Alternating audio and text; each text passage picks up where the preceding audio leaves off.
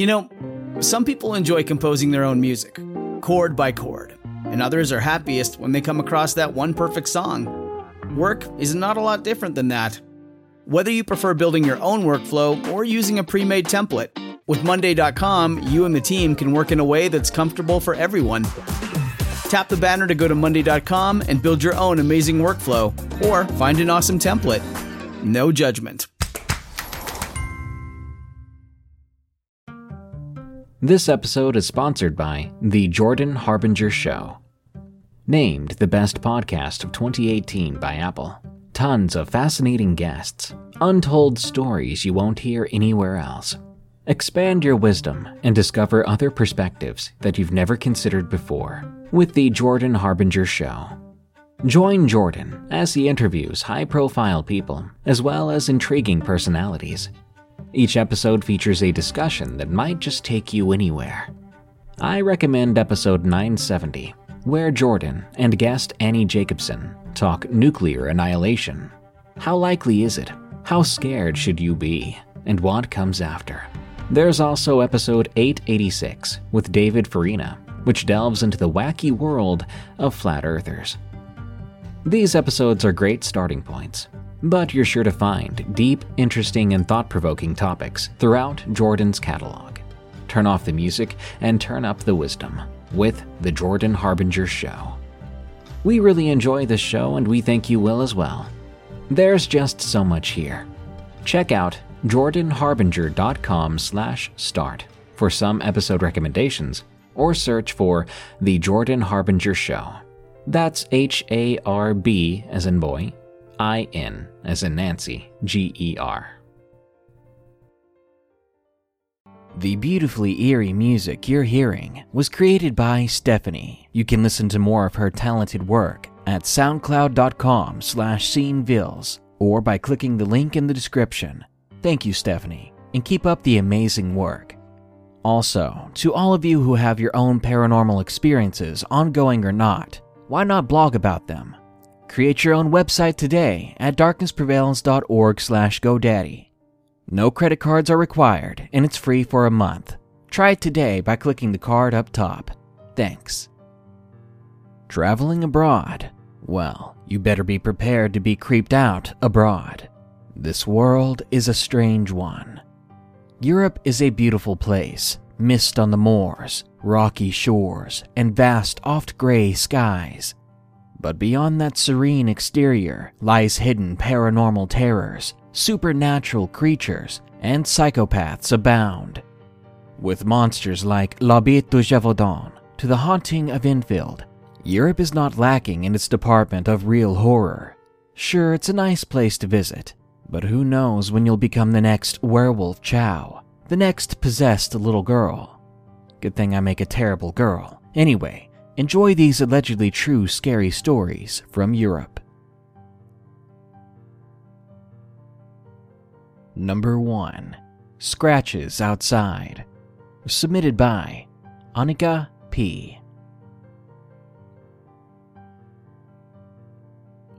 I've been living in Cornwall for just over 5 years now. I've learned and heard of loads of different spirits and monsters in Cornish folklore. Well, I have unfortunately had a few experiences and actually have stories to tell. About 4 years ago, I learned about the beast of Bodmin. It is supposedly a large black wild cat who lives on the moors of Bodmin. It's been said to have killed masses of livestock in the early 1900s and has turned its attention to people every once in a while.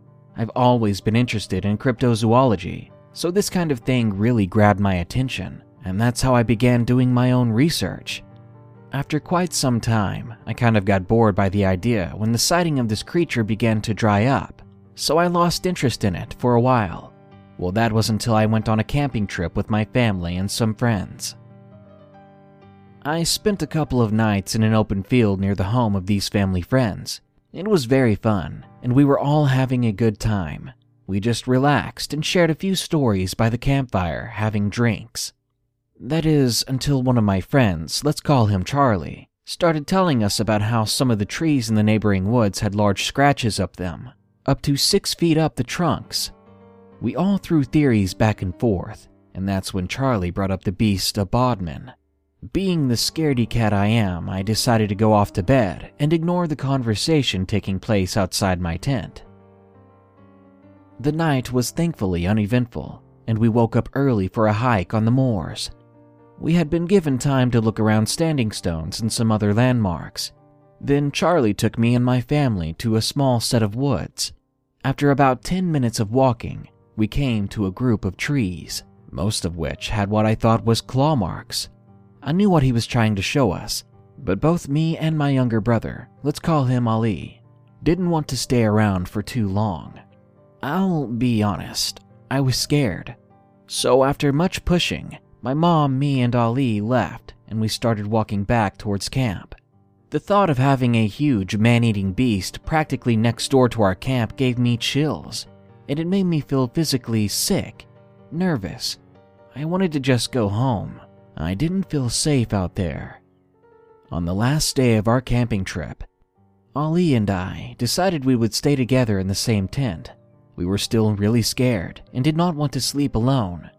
We both lay there and were fast asleep in only a few minutes. My brother was only 8 or 9 at the time, but I felt a lot more comfortable knowing I had someone by my side. But this temporary feeling of security quickly left. At about 2 in the morning, I woke up and needed to use the bathroom, so I made my way slowly out of the tent, trying my best to not wake up Ali, and I did my business. To my surprise, I saw the glare of eyes in the torchlight. Now I was half asleep, and I thought it was my dog Bella, so I called her over. But immediately after, I heard this low grumble, and instantly I shut up and reassessed the situation. I realized after a moment I was looking at a large black shape, not a small white dog. I did not wait around trying to find out what it was going to do. I ran and jumped into the open tent and right onto my sleeping brother. I quickly zipped up the tent and grabbed hold of a now really angry and sleepy-eyed Ali. He later told me that he had been trying to push me away, tried to ask me what was going on, but I guess I wasn't really listening. I spent about half an hour listening out there for the noise again, but thank God it never happened. Ali eventually fell back to sleep, but I knew I wouldn't be able to, not until I was back home and safe. I'd never been so happy as to see the sun rise the next day and to hear my parents waking up. Even still, I could not get the image of this massive black shadow in the woods, a shadow that was twice my size at least. Beast of Bodmin or not, there was some sort of monster in the woods, something that nearly had me cornered in the middle of the night. Anyway, the next day, needless to say, I did not tell anyone. Knowing my family, I knew that if they hadn't seen what I'd seen, then they would not believe me. I didn't even believe me, and I still don't sometimes. Or maybe that's the denial. We got home and I tossed away any thoughts of the camping trip, trying not to remember the creature I saw in the woods. I didn't think I'd ever have to remember or think about that trip again until 3 nights after our return home. Because I was sitting in bed watching TV, having hot chocolate, when I first heard it. The pat, pat, pat sound of something running back and forth in front of my house. It came again and again, night after night, no matter how much I tried to ignore it. So I observed the sound, and I realized it did not sound anything like a dog or a badger, not even a fox. All of these animals have non-retractable claws, which means I would have heard the sound of claws scraping against the road. But I didn't, and it was far too big to have just been a cat. It was very heavy, the patting sound of paws brushing away stones and dirt. When I gathered the courage to look outside, I was struck by the familiar shape. Out on the road was that same silhouette I had seen, a dark figure whose fur blended in with the night, a feline form that was far too big to be any house cat. It was stalking along the road, yellow eyes beaming under the moonlight. Immediately, I stepped away from the window, fear enveloping me. I could hear the sounds continue as I walked away, and they continued for several nights after that. But after a few weeks, it just stopped. I still have no idea what it was to this day. nor will I claim it to be anything, but I know what I heard, and I know what I saw. There is some sort of creature out there, something larger than the natural wildlife, something that looks predatory and dangerous. I'll be sure to keep these events in mind when and if I ever go camping again. And I really hope if anyone comes to Cornwall and goes camping here, that you take my experiences to heart. Just be careful out there. Number 2. The Cult in the Woods. Submitted by Jay.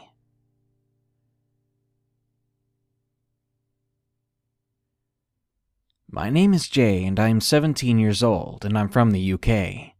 I had a close friend, let's call him John for privacy reasons. From the age of 13 to 16 he was my closest friends and we did everything together. We were both massively into wilderness survival, so we planned a trip to Scotland to spend a week alone in the forest to get a real survival experience. We were both really excited about it, and we invested in all the equipment needed to bring with us, as our parents wouldn't let us go without the correct safety measures. We ended up bringing a tent, a small combat knife each, a camping stove, rations, and miscellaneous items such as ropes and blankets. After a long, dull 10-hour car journey, we eventually made it to the edge of the forest we were set to venture in. My heart raced with excitement as I stared into the forest ahead. It was lush green with flowers scattered around the forest floor. It was everything I imagined and more. We lugged our rucksacks onto our backs and started the long walk to where we planned to camp. It was a good 8-mile hike to the loch. I believe it was called Loch and Rye or something along those lines. So we were ready for about a 3 to 4 hour walk, but this didn't faze me at all as I was so excited and happy to be here. I was so ready to finally camp in the wild, as where I live there's no real places to camp away from people. John was equally as happy as me, as we walked together with big smiles across our faces. After about an hour of walking, we stopped to take a break and we had something to eat and drink. We were sat on a large rock in the middle of a clearing. Surprisingly, it was a nice day and the sun was shining through the trees onto us. As we ate, we noticed a deer carcass about 20 feet away. Upon closer inspection, we found out that it was pretty fresh, a day or two old at the most, and the way it had died was most definitely not natural. A large, deep gash ran across its neck, and its hooves had been cut off, and its eyes had been removed, leaving deep, empty sockets with flies buzzing in and out. Me and John were curious to what had truly happened, but we just guessed it was some messed up kids or something, as after all we were only an hour into the forest. After that encounter, we completely moved on and forgot about it. After another 3 hours of walking, we arrived at the loch. It was a beautiful, clear body of water, with large fish swimming around underneath.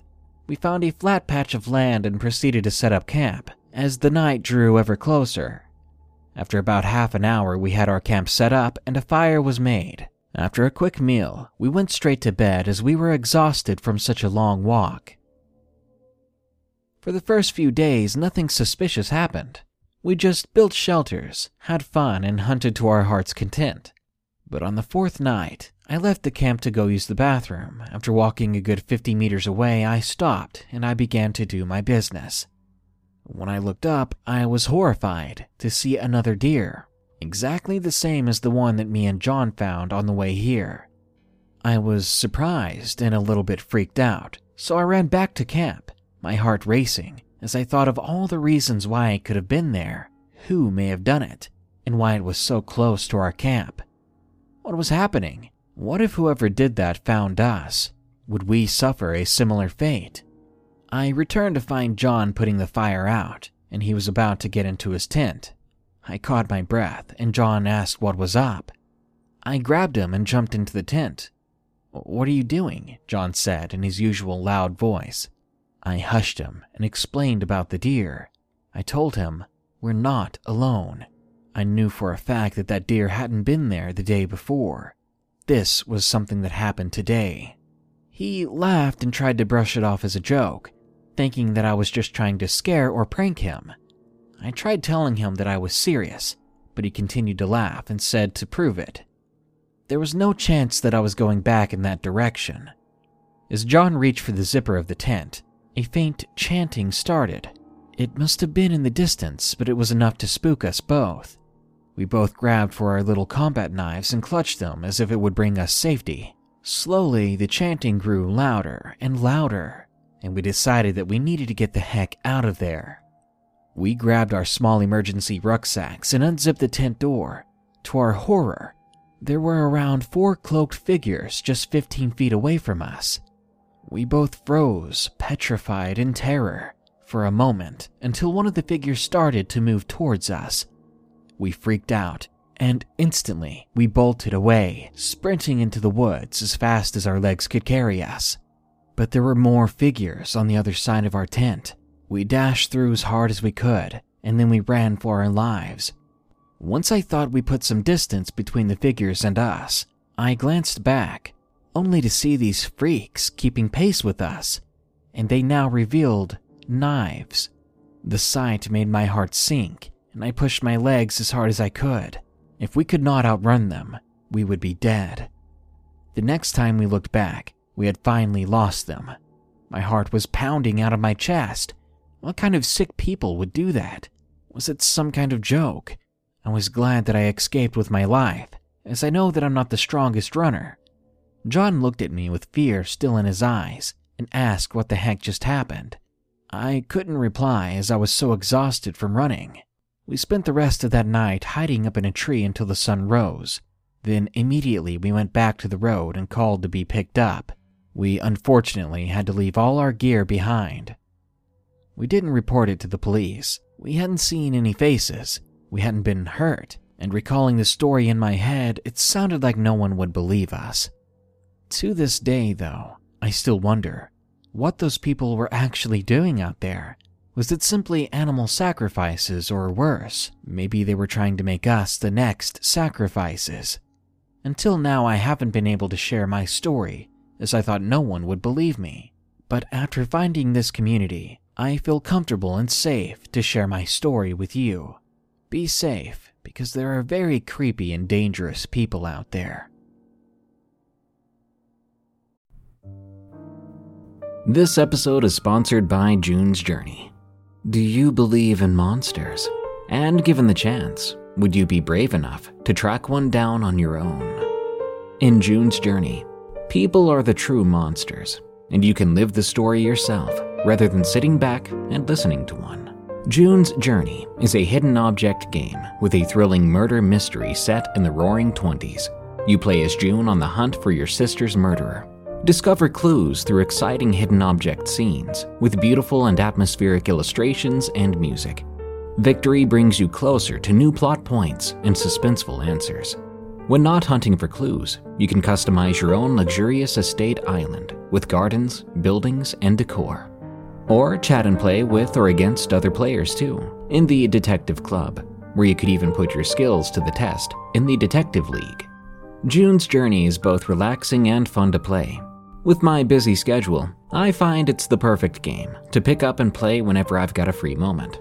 It doesn't demand too much time, and it's pretty satisfying solving puzzles quickly and unlocking new clues. Can you crack the case? Download June's Journey for free today on iOS and Android. Hey, it's Kaylee Cuoco for Priceline. Ready to go to your happy place for a happy price? Well, why didn't you say so? Just download the Priceline app right now and save up to 60% on hotels. So whether it's Cousin Kevin's Kazoo Concert in Kansas City, go Kevin, or Becky's Bachelorette Bash in Bermuda, you never have to miss a trip ever again. So download the Priceline app today. Your savings are waiting. Go to your happy place for a happy price. Go to your happy price, Priceline. Number 3. You're Not Human. Submitted by Kat.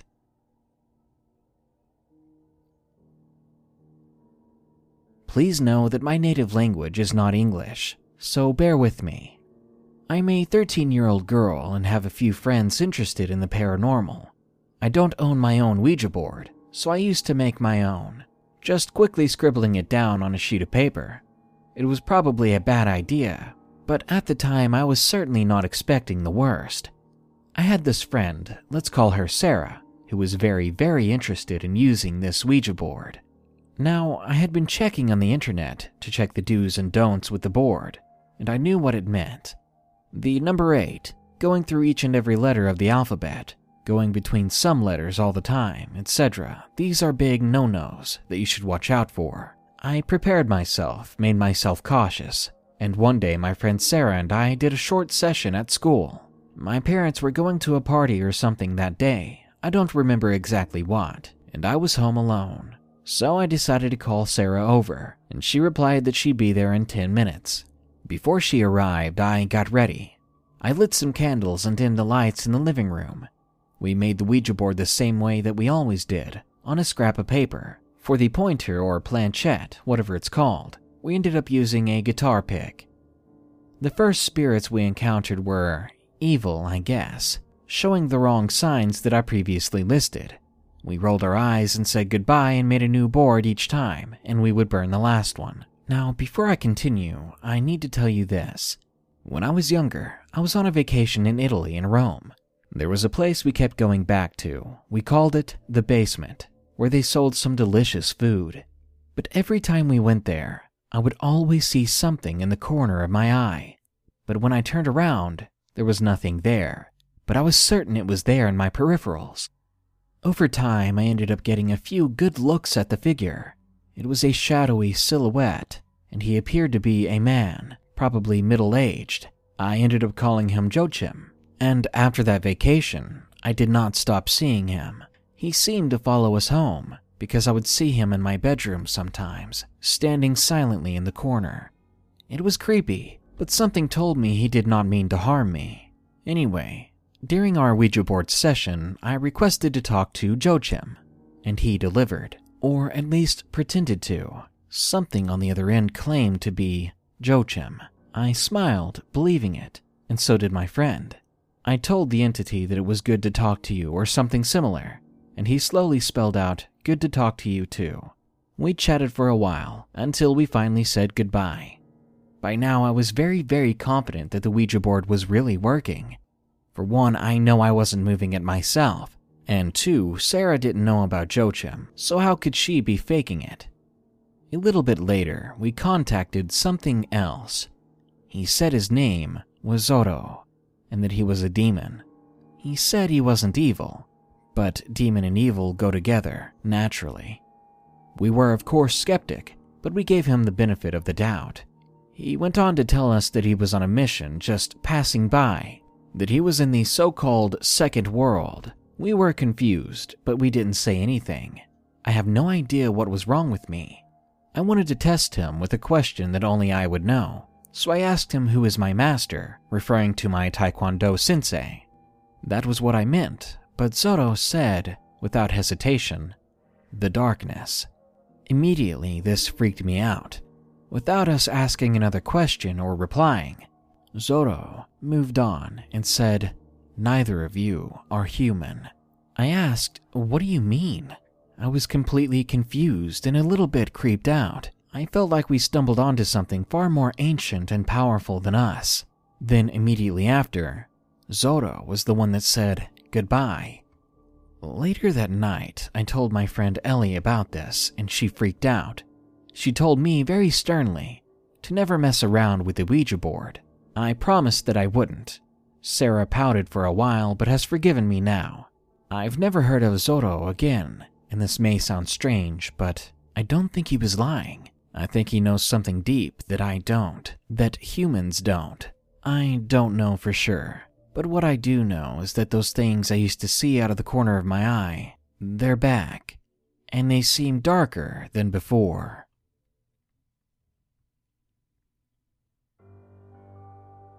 Number 4. My Scary Stories from Ireland. Submitted by Matt O'Neill.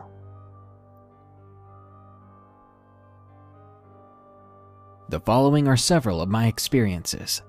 I'm a 28-year-old guy from Northern Ireland. This story happened when I was 14 years old, and I still can't explain what happened.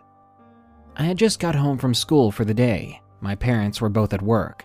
Both sets of neighbors either side of my parents' 4-story mid-terrace house were at work as well, as their cars weren't there. And lastly, my older brother was at college and was not due home until early evening, which was around the time my parents should be home as well. My bedroom was on the top floor of the house, and my brother's room was right next to mine. I was lying on my bed, listening to music, when I heard someone running hard from the front door of the house, all the way up each flight of stairs, down the hallway, and ending just outside my bedroom.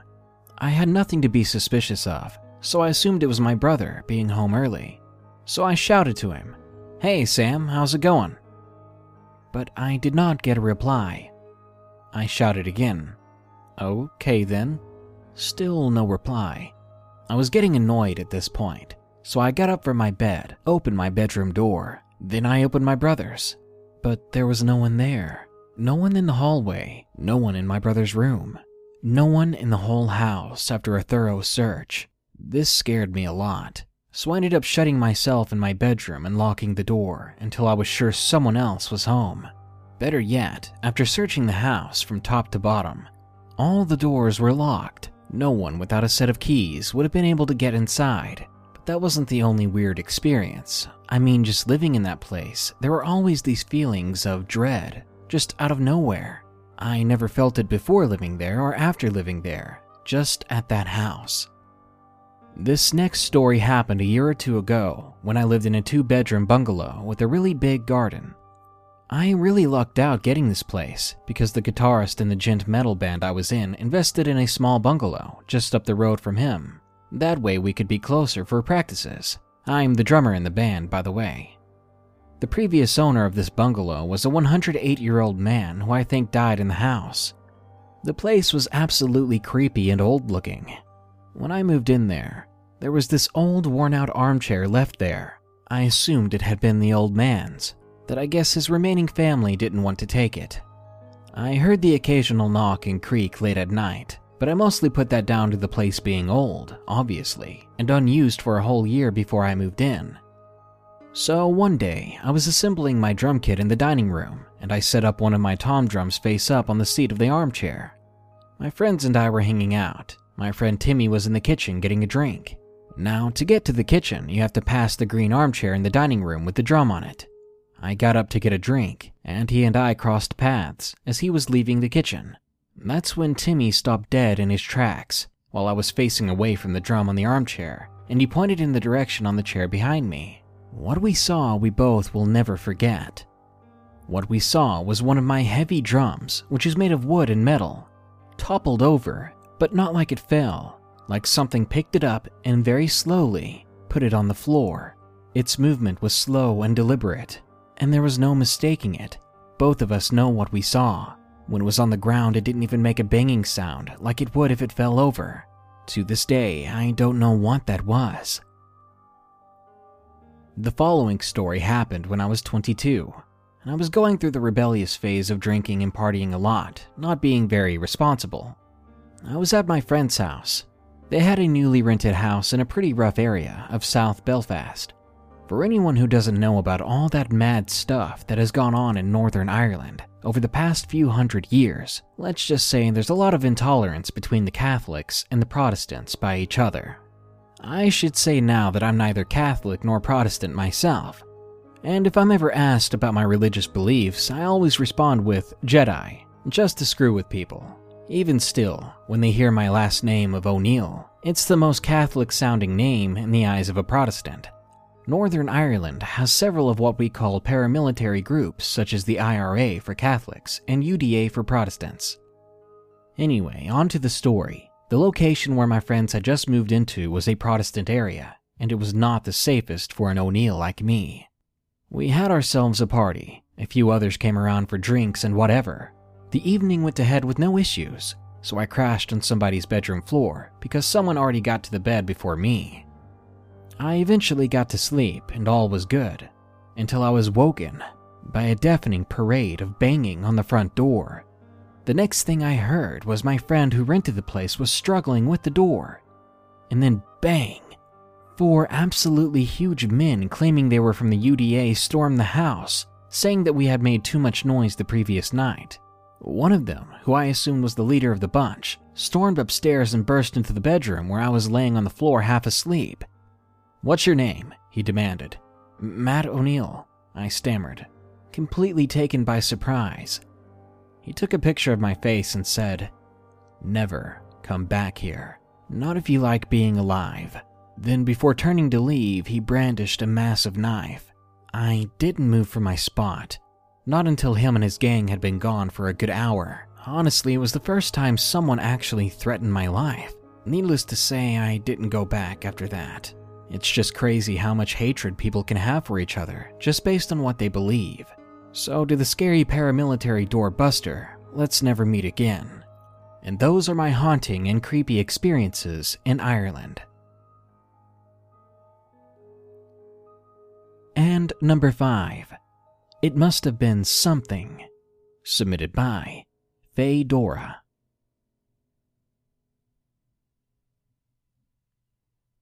Hello all, my name is Ellis, and I live in Sweden. I don't remember exactly when it happened, but this happened about a year ago. It was nighttime, and I was sitting in my bed watching YouTube. It was storming outside, and it was around 8 p.m. I paused the video I was watching. Hearing the strong wind and rain made me a bit worried, when all of a sudden, I heard 2 loud banging noises from my window. It was like someone punched the window 2 times fast and hard. I quickly looked over at my window, but there was nothing there. After staring at it for a minute or 2, I got up and opened my window. I listened for running footsteps. It has happened before, children smacking my window and running away, just to be little jerks. So I thought it was them who hit my window. But there were no footsteps and no one outside, no trace that anyone had been there.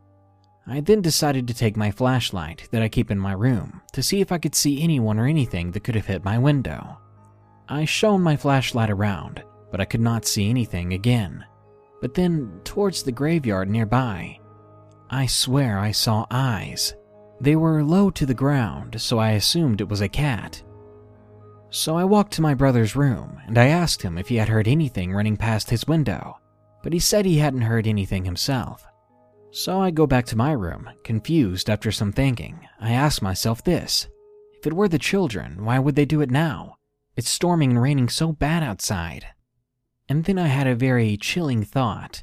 If those really were the eyes of a cat out in the open, why did it stop to look at me?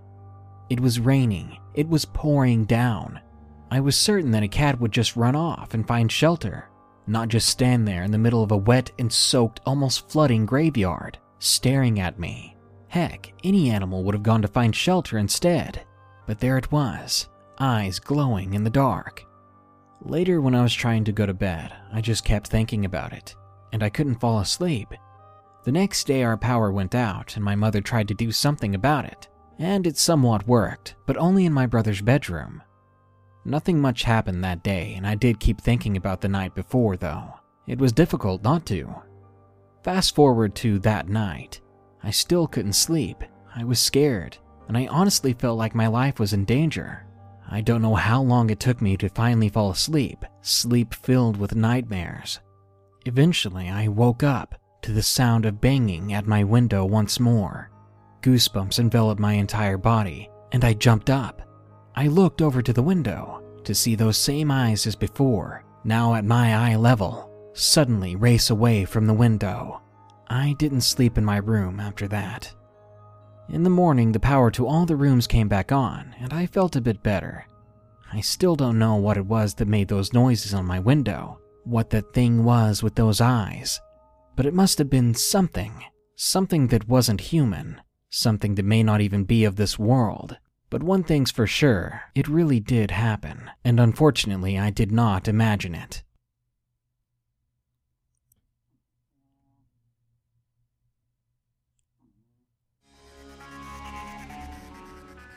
Europe is an ancient place with many vastly different cultures. Each culture has its own set of beliefs and mythology, but that just means there are dozens of different monsters, ghosts, and ghouls across Europe, each one waiting for the right unsuspecting person, someone unfamiliar with the local folklore and legends to become their next prey. Good night. Be sure to like, share, comment, and subscribe if you enjoyed the video.